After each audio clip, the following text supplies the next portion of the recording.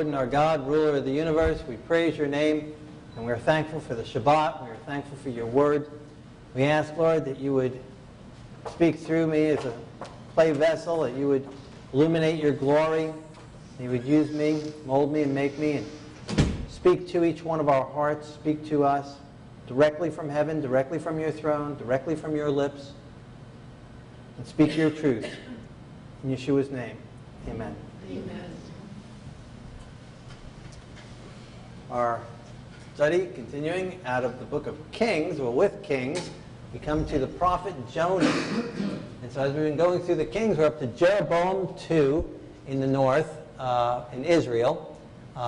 And Jonah, the prophet, down here in the bottom, mentions Jonah. And we'll see this in our text today out of 2 Kings chapter 14. It says, in the 15th year of Amaziah, king of Judah, that's the kingdom that was in the south, Jeroboam, king of Israel, became king in Samaria in the north. And he reigned 41 years. Well, that's a long time. That's longer than most of the kings in the north had opportunity to reign. Most of them got cut off pretty quickly, very quickly. He reigns 41 years, and though he did evil in the sight of the Lord, he did not depart from all of the sins of Jeroboam, the son of Nebat, who made Israel sin. So this guy's named Jeroboam, our new king, Jeroboam, and the original king of the northern tribes of Israel was also named Jeroboam. So this is Jeroboam 2, in a sense, and he's following in the same way as the other. Now, it's not a continuous bloodline. In the north, they had several different dynasties, each one getting cut off, each one getting their prophetically being told that their lineage is going to get cut off, and someone will eventually comes along and kills them all, including all their children, and then start their own dynasty. And so that was kind of similar thing. That was a continual thing in north in Israel. And so Jeroboam comes along, and he happens to be named for whatever reason after that same Jeroboam, or the same name, whether after it or just the same name. And that Jeroboam, the original one, he made the 2 golden calves, one up in Dan, one, I believe, down in Samaria. And so this Jeroboam is following in that same way, continuing to worship those same golden calves. He restored the territory of Israel from the entrance of Hamathah to the Dead Sea of Arabah, according to the word of the Lord God of Israel, which he had spoken through his servant Jonah, the son of Amittai, the prophet who was from Gath Hephar.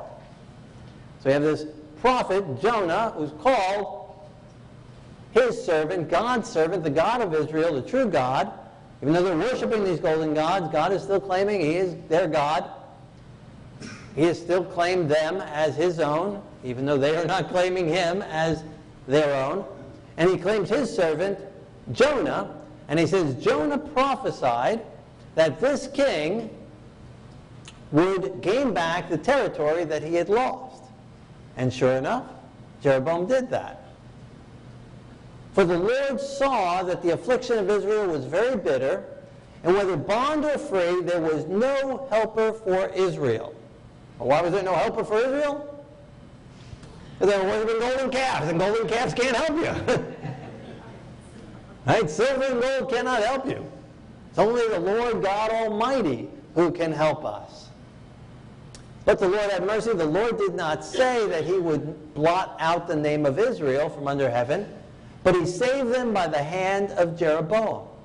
And so it's very interesting. It says that Jeroboam did evil in the sight of the Lord, yet he allows him to reign a long time, 41 years, and he sends a prophet to him, and prophesies positively about him, and that he's going to have victories, and he does have victories. And then it says that he saved them God saved them by the hand of Jeroboam. That's about as good as it gets in the northern tribes. Down in the south, they're still worshiping God and following God, but in the north, that's about as good as it got. And then it says the rest of the acts, verse 28, 2 Kings 14, verse 28, the rest of the acts of Jeroboam, all that he did, his might, how he warred, how he recaptured for Israel from Damascus and Hamath, what belonged to Judah, are they not written in the book of the Chronicles of the kings of Israel? And Jeroboam slept with his fathers, and Zechariah his son reigned after him. And so the guy reigns 41 years, and we just read everything that the Bible has to say about him. Could you imagine? 41 years, and that's his whole file. Now, it does say that there was more written about him in the Chronicles of the Kings of Israel. Now, in the Bible, we have 1st and 2nd Kings, and we have 1st and 2nd Chronicles. But I look through the Chronicles of the Bible that we have, and he's not mentioned at all. Often Kings and the book of Kings, the books of Kings and the book of Chronicles will mention both kings, but from this part on, it stops mentioning the kings of the north. Paralleled a lot all the way through, but to this point on, no more mention of the kings from the north in the book of Chronicles. So the Chronicles that we have, I will assume, are the Chronicles of the kings of Judah, and just happen to often mention the kings of Israel as well. And so we don't seem to have the books, what are referred to in this text as the Chronicles of the kings of Israel. We just don't have them anymore. And but we do have the book of the Kings, which talk about the kings of Israel all the way till their end, and as well as the kings of Judah, mentioned in the book of Kings. So that was it. That's the whole Jeroboam 2. That was everything it said about him. He did evil in the sight of the Lord, yet he did some good things by God's hand. So looking back at that verse 25, it says, he restored the territory of Israel from the entrance of that city down to the Dead Sea, according to the word of the Lord God of Israel, which he had spoken through the servant Jonah. And so now we'll take that and we'll look at the book of Jonah, because this is where he is in history. So as we go chronologically through, we come to Jonah. And so Jonah was alive, and we have the book of Jonah, and we have this other occurrence of him being mentioned, prophesying for the Lord, being a servant of the Lord, and prophesying about Jeroboam. So in Jonah chapter 1, verse 1, it says, the word of the Lord came to Jonah, the son of Amittai. So it matches right up. It's the same Jonah, timing, the name, the son of. And God told him to go to Nineveh and cry out against it, for their wickedness has come before me. And Nineveh's wickedness was very wicked. Now Nineveh was a part of the kingdom, or the capital of the kingdom of Assyria. So you had Assyria, you had Syria, and you had Israel, and you had Judah, and you had Moab. But Syria at that time was the biggest and strongest of them all, and they were cruel and wicked in many ways in how they treated their prisoners and torture that they did. And so God tells him to go to Nineveh. And so on our picture here, we see where Israel is, and God's telling him to go to Nineveh, so we see the direction of that. He wouldn't go in the direction of that arrow, because you'd have to go across the desert. He would have gone north and across the Fertile Crescent, as it's called, and then come to Nineveh. And Nineveh, the city of Nineveh, is in what is currently Iraq.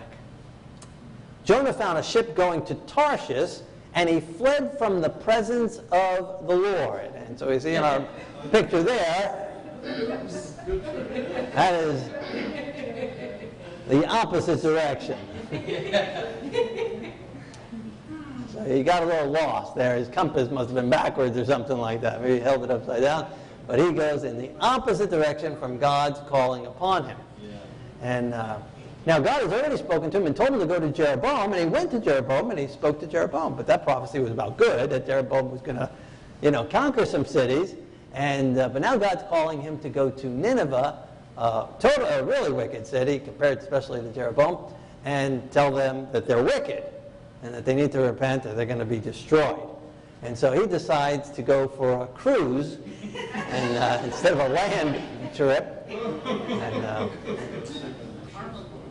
goes down, Carnival cruise, and he gets in this boat going to Tarshish. Now we could say, how could he do such a thing, right? God spoke to him. It's the servant. He's the servant of the Lord. It says in 1 Kings that the Lord God of Israel spoke to his servant Jonah, and now he's God's servant, and God's speaking to him again, and he's going in the opposite direction. What kind of a prophet is that? What kind of a man of God is that, right? It's the captain's fault. Yeah, he's scared, fearful. What's wrong with this guy? How could he do that? He's just this, look down on him.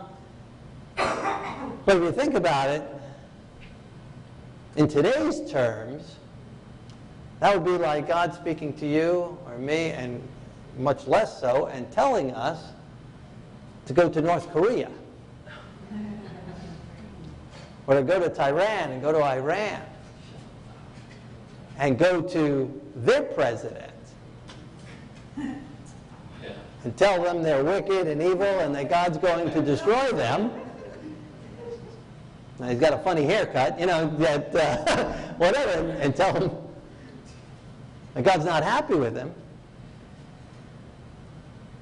Without God actually sending you to do that, what do you think the chances of getting out alive would be? None. Right? 0, none, right? Yeah. But how many of us would be willing to do that? How many of us are willing to do that? Forget about North Korea, forget about Iran. How many of us are willing to come to this town? How many of us are willing to go to our neighbor? How many of us are willing to go to our family? How many of us are willing to go to someone at school, someone at work, and share the gospel with them? To share the Word of God with them? To share the truth with them? We don't have to go all the way to Nineveh to be serving the Lord. We need to start where we're at. We need to start with the people God has placed in our hands. And we don't need a verbal word of the Lord to tell us to do that, because the written word of the Lord has already commissioned us and has already told us and has already chosen us for that very purpose.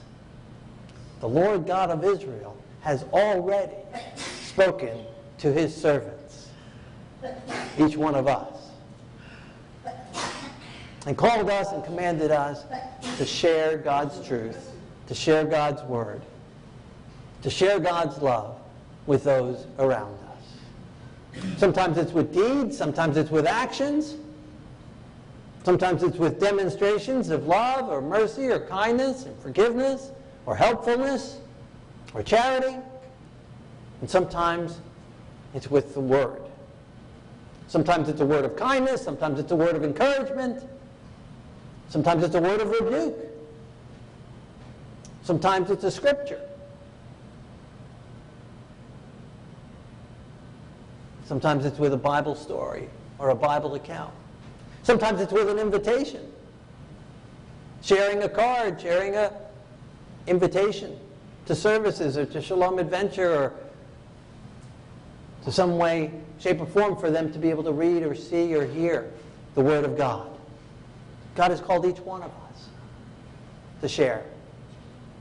Have we been running from God's calling? Have we been running from where God has called us to be? Have we been running from the calling that God has upon us individually?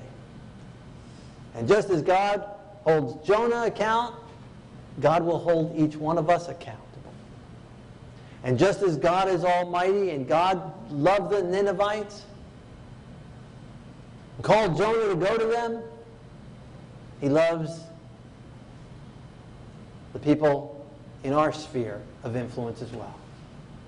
The people around us. And I mean, today we've got Facebook and all these other kind of things, and there's a lot of ways to share God's Word, to send it out there, and to get it out there.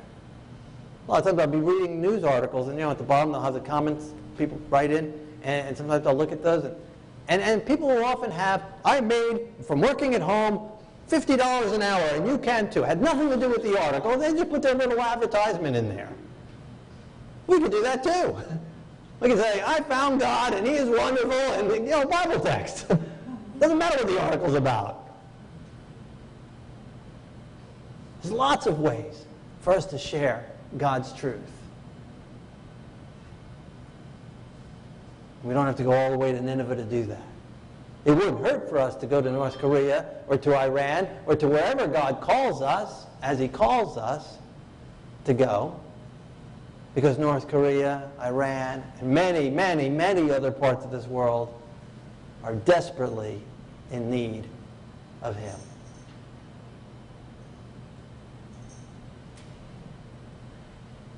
This is the remains of what a part of Nineveh looks like today. You can imagine how fortified it looked in Jonah's day.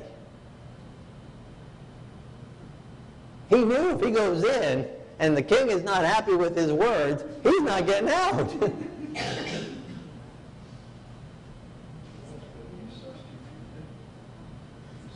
So, I mean, we can look at Nineveh, look at Jonah and look down on him,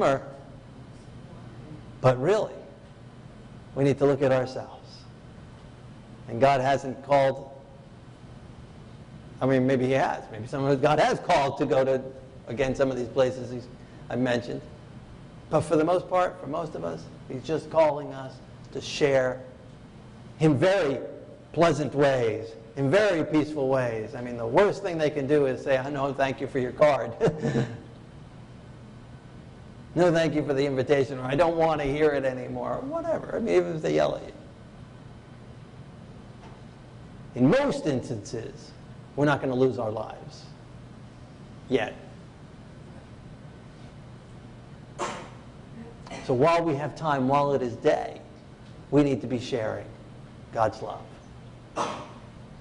The Lord sent out a great wind on the sea, and there was a mighty tempest, and the ship was about to be broken up, and the mariners were afraid, and every man cried out to his God, and threw the cargo into the sea to lighten the load. And Jonah had gone down to the lowest parts of the ship, and was fast asleep. Now, why was there this wind, this tempest that comes up on the sea and rocking this boat to pieces that Jonah's on? That even these tough mariners that have sailed this sea tons of times, and they're terrified. They're crying out to all their gods, and they're dumping their precious cargo overboard. That's how bad it got. Why has God allowed this tempest to come upon them?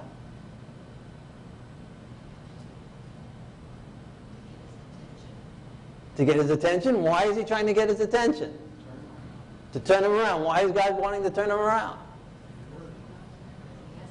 Say there. He loves Nineveh. And he hasn't forgotten about Nineveh. Jonah was hoping maybe God would forget about Nineveh, but God hasn't forgotten about Nineveh.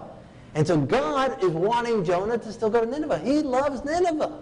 That's why he called Jonah to begin with. And what's the second reason he's getting his attention? God loves Jonah. God loves Jonah. And God knows this is good for Jonah. Jonah needs to do this. Jonah needs to go there. Yeah, God can find someone else. God can use someone else. God can send an angel if he wanted to. But this is good for Jonah. Jonah needs to experience the power of the Lord. Jonah needs to do what God has called him to do for Jonah's sake as well as for Nineveh's sake. And we need to be about God's business for what God's plan in our life is. And if we try to avoid it, God will try to get our attention. It might be a storm. It might be a rocky storm. You might lose some cargo in the meantime. But God loves us. That's why he's called us. That's why he's chosen us. To be his light, to be his servants, and to share his glory with others. Now Jonah's down in the bottom of the ship, and he's fast asleep. And again, this is such a storm. I mean, I'm sure this was not a big, huge, like I say, Carnival cruise ship that is able to, withstand a lot of this rocking. It's probably really rocking, especially these mariners, they're terrified to death. And he's sleeping in the bottom. How on earth can he sleep through that? He's tired? He's exhausted. He's exhausted? Why is he so tired and so exhausted? What would cause somebody to sleep through that? Fight the Lord. Anxiety? He's depressed. He's depressed. He's in a deep depression. Goes down to the bottom, the darkest place in the ship. No light coming in there. Probably the worst down there as far as shaking around. And he's able to sleep through it because he's so depressed. God can't see me here. Hey, he's hoping God can't see him. He's depressed. He doesn't want anyone to see him. He doesn't want to see himself. He's so depressed. Guilt and avoidance of God's will in our life can bring about depression. Now, it's not the only thing that will bring about depression, but it's one of the things that can bring about depression. Avoiding God's will for our lives. Disobeying God. Resisting God's will. Resisting God's truth can bring about depression. And Jonah's a perfect example of that. He's depressed and sleeping through it. And the captain came to Jonah and said, "What do you mean, sleeper? Arise, call on your God. Perhaps your God will consider us so that we may not perish." And they said, "Come, let us cast lots that we may know who caused this trouble to come upon us." And the lot fell on Jonah. Why did the lot fall on Jonah? Because God loves him. That's right. But God hasn't given up on Jonah yet. And God is trying to get him to do what he called him to do. So God allows the lot to fall on him. And they came up with this idea. And the captain went down there and found him there. All because God was still calling Jonah. God loves Jonah. And they said to him, "What people are you of? What is your occupation?" And he said, "I am a Hebrew, and I fear the Lord, the God of heaven, who made the sea and the dry land." Is that true? Yeah? Not exactly. For it to be true, it's got to be 100% truth, right? Someone tells you something and there's 1% lie in there, right? It's a lie, right? He says, "I am a Hebrew." Is he a Hebrew? Yes. He says, "God of heaven, who made the heaven, the sea, and the dry land." Is that true? Did God make the heavens and the sea and the dry land? Right? Yes. Is Jonah fearing the Lord? No. He's fearing, but he's not fearing the Lord. Right? He does not fear the Lord. And that's the problem. He's afraid. There's a difference of being afraid, and that brings about his depression as well, than fearing the Lord. Fearing the Lord is obeying the Lord. Knowing the Lord is almighty. Knowing the Lord knows all things. Knowing that the Lord knows what is best and what is best for me, and that God loves me and knows what's best for me. And he wouldn't call me to do anything that is not for his honor and glory and in the best interest of me and everyone else. And knowing that, rejecting that call and rejecting his love, there will be fearful consequences. So it means to fear the Lord. And he doesn't fear the Lord. He's running away from the Lord. He's not respecting the Lord. He's not honoring the Lord. He doesn't have that holy fear of the Lord. So we talk about fear, like we should have a fear of the stove, right? Should we fear the stove? Right? Does that mean we shouldn't go into the kitchen, never turn it on, unplug it, and never use it? Just use it as a shelf or something like that? Is that what you do if you're fearing it? No. I mean, that's what you do if you're afraid of it. But if you're fearing it, that means you don't put your hand on the hot burner. Right? When you reach in to get a hot plate that's been in there at 400 and something degrees, you put mitts on, right? So you're respecting the power of the heat that's in there, right? And what it did to the plate or to the container, made it hot, right? And so you're respecting the power of it. You're respecting, but you're working in harmony with it, and thus you're benefiting from it. The stove can be good to us, right? The stove can provide us with good food. Right? So it's good when we are working in harmony with it. And the same with the Lord. He's good. He's all good. He's all powerful. And if we work in harmony with him, it comes out good. If we go against him, we get burned. If I put my hand on the hot stove, was the stove trying to burn me? No. I invited it. It was being a stove. And God is being God. And that's the natural results of going against God. And he is not fearing the Lord. So the men were exceedingly afraid, and they said, "Why have you done this?" So they understand godly fear. Why would you do that, dear God? And for the men knew that he had fled from the presence of the Lord because he told them so. So he lets it all out. God told me to go to Nineveh. I didn't want to go. I'm going the opposite direction. So why would you do that? You got this God who created the sea and created the heavens and created the earth, and you're running from him? He is almighty.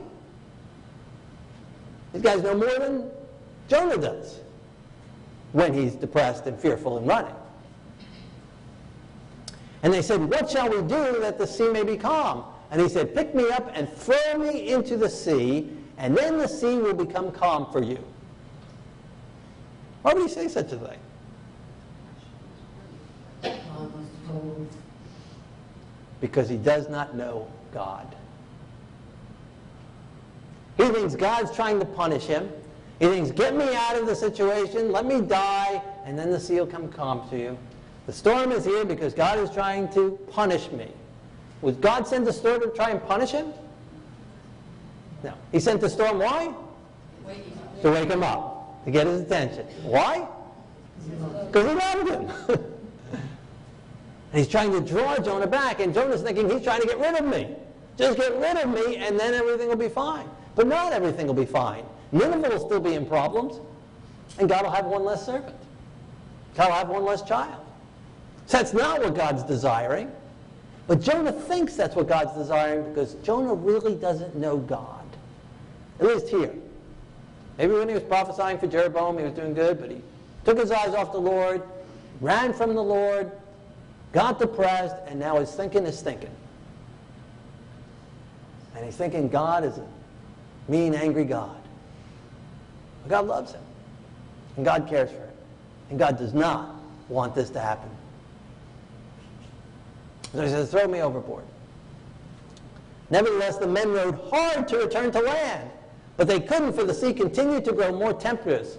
And they cried out to the Lord, "We pray, Lord, please do not let us perish for this man's life.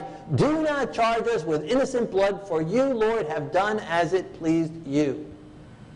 These mariners are crying out. These guys who have all these other gods, they're crying out. They're rowing more. They don't want to throw him overboard. They're doing everything they possibly can to not throw the guy overboard. They have more of a fear of the Lord than Jonah. And then they pray, "Oh, we don't know what else to do. The guy's saying throw him overboard. We're trying, and we're still sinking. We don't know what else to do. So we're going to do what he says, but please don't hold us accountable. Because we know this would be something that's not good. But we don't know what else to do."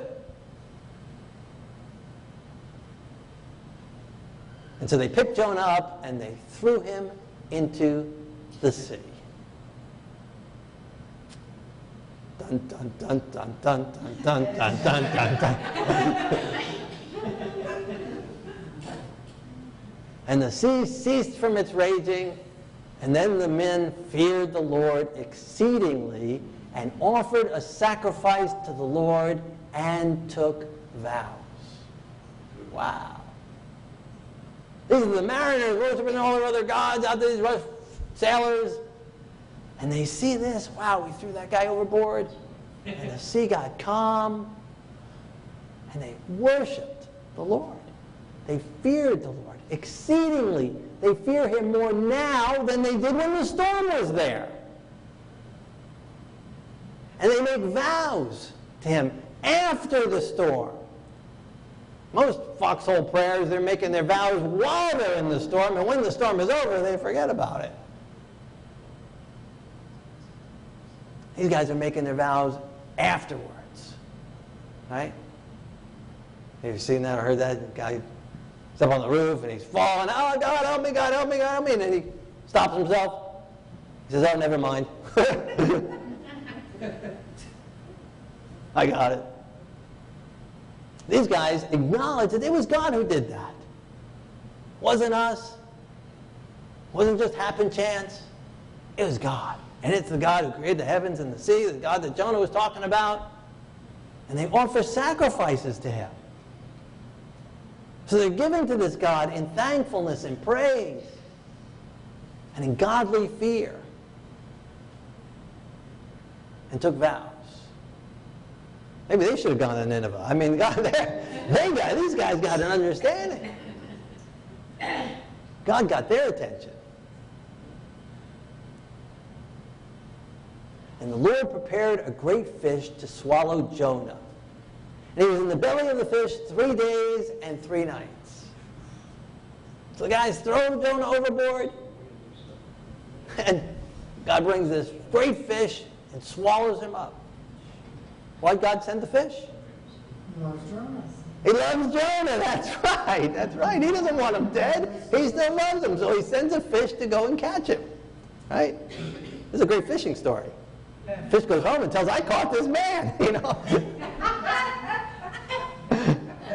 Maybe all his friends don't believe it. You know. So God loves Jonah, so God sent the fish for Jonah. Why else? Keep him safe, yeah. What else? God loves Jonah, and God loves Nineveh. He hasn't forgotten about Nineveh yet. You guys forgot about Nineveh, but God did not forget about Nineveh. God still loves Nineveh, and God still wants Jonah. No one else. God wants Jonah to go to Nineveh. And God wants us to go where He's called us to go. He doesn't want anyone else to do what He's called you to do. He doesn't want anyone else to do what God has called me to do. He wants you to do it. He can get other people to do it. Again, He can send angels. He's got many other means. But He wants you. He loves you. And He loves those people around you. That's why He's placed you where He's placed you. And He's calling you to reach out to them. Because it's good for you. We can try and run from it, but God won't give up on those people, and He won't give up on you. He'll send circumstances and situations to get your attention, to wake you up, and to call you back to Him. And so, if God is bringing someone to your mind or something to your mind that God has called you to do, maybe some act of obedience, maybe to go talk to somebody, maybe to go do something for somebody. God is calling you to do something. Something that's been impressing your mind, maybe for years. Maybe you've been running from it and avoiding it, turning your back on it. God is trying to get your attention again. Why? Because He loves you. Maybe you've been suffering depression, don't know why. Or maybe it's because you've been running from the call of God. Maybe it's because you've been afraid of something God's asked you to do. Maybe you're afraid you won't have enough means, you won't have enough finances, you won't have enough ability, you might fail, you might be rejected, you might be laughed at, you might not do well at it. You might be making excuses. Someone else can do it. Someone else can do it better than me. Maybe you're avoiding something God has called you to do. Maybe some area of God's Word. Some area of obedience. God is calling you to be freed from the depression. To look up to Him. Maybe you're going through some storm in your life. Maybe the waves are cracking at every single side and it seems like you're going to crack. You're going to sink. You're going down. You're in despair and you're trying everything and trying to muster everything together and trying to pull things together. Trying to hold it together. And it just seems to be getting worse. Maybe God's trying to get your attention. Trust in Him. You don't have to be thrown overboard. You can cry out to Him. Ask Him to give you His power. Ask Him to forgive you for running from Him, running from His call, avoiding His power, for not trusting in Him, for not believing, for not fearing. Accept His forgiveness. Accept His mercy. Accept the sacrifice that He's already provided for us. and accept His mighty hand and His mighty power to go forward and do what He's called you to do. To gain the victory that He has called you to gain. To walk the walk He's called you to walk. And Jonah was placed in the belly of the fish for 3 days and 3 nights. He's not the only one who got swallowed by fish. History has other stories of people getting swallowed by fish and surviving. Maybe not as dramatic as this, but it is possible physically. And of course, no doubt, miraculously as well. But God had him in there for 3 days, 3 nights. And Yeshua says that that was a sign. God turns this act of disobedience, this act of rebellion, this act of running away from Him, and turns it into an illustration of what was going to happen to the Messiah. That the Messiah was going to go down into the belly of the earth. And He was going to experience death for 3 days, 3 nights, and come back to newness of life. Why? Because God loves Nineveh. Because God loves this world today. Because God loves you and me. And God knew that was the best plan. As the only way to receive forgiveness of sins. To be set free from our depressions, from our fears, from our disobedience, from our angers. And to be empowered by God's life. And to be transformed into His image. And empowered by Him to do what is right. It's the only way to receive forgiveness. It's the only way to receive God's power. It's the only way to receive victory. It's the only way to be doing God's calling. Because we cannot do it in our own strength. We cannot do it in our own ability. But we can do all things through the Messiah who strengthens us. And so whatever God has impressed you tonight, He's calling you to do. Don't go ahead and try and do it in your own way, or in your own ability, or in your own power. But cry out to the Lord, who's giving you the call, for Him to also give you the plan, for Him also to give you the power, for Him also to give you the victory. Because He is Lord of Lords, and King of Kings, and the God of gods. And He created the sea, and He created the earth. And He's called us to fear Him, and worship Him, and walk in His light and His power. So as we pray tonight, any of these areas that we learn from the beginning part of the story of Jonah, any area that applies to you, as we pray together, I invite you just to talk with God. Ask God to do in your life whatever you're needing to do. To give you courage, to give you boldness, to give you faith. Whatever you're needing tonight, reach up and grab a hold of God's hand. Let Him pull you up to heaven. Pull you up before His throne. Allow Him to empower you and strengthen you. And to set you back on the course that He's called for you. As we pray together. Our Lord and God, ruler of the universe, we are thankful that You are the Lord God of heaven. We are thankful that You're the Lord God of this earth. We are thankful that You're the Lord God of the universe.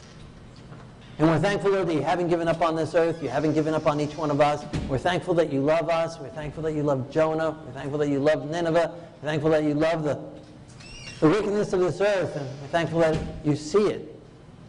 You hear the cries and the pains that we go through. And I'm thankful that You love each one of us. And I'm thankful that You have a calling for each one of us. And that You have a plan for each one of us. And I'm thankful, Lord, that You have called each one of us to be Your servants and to be used by You. So set us free of the depressions, set us free of the fears, set us free of the resistance, set us free of our running.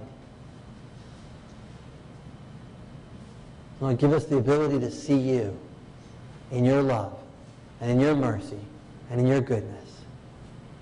And use us, anoint us, touch us, cleanse us through the sacrifice of the Messiah, and empower us through your Spirit to go forth and to shine your light and to share your light with all those we come in contact with. In Yeshua's holy name, amen.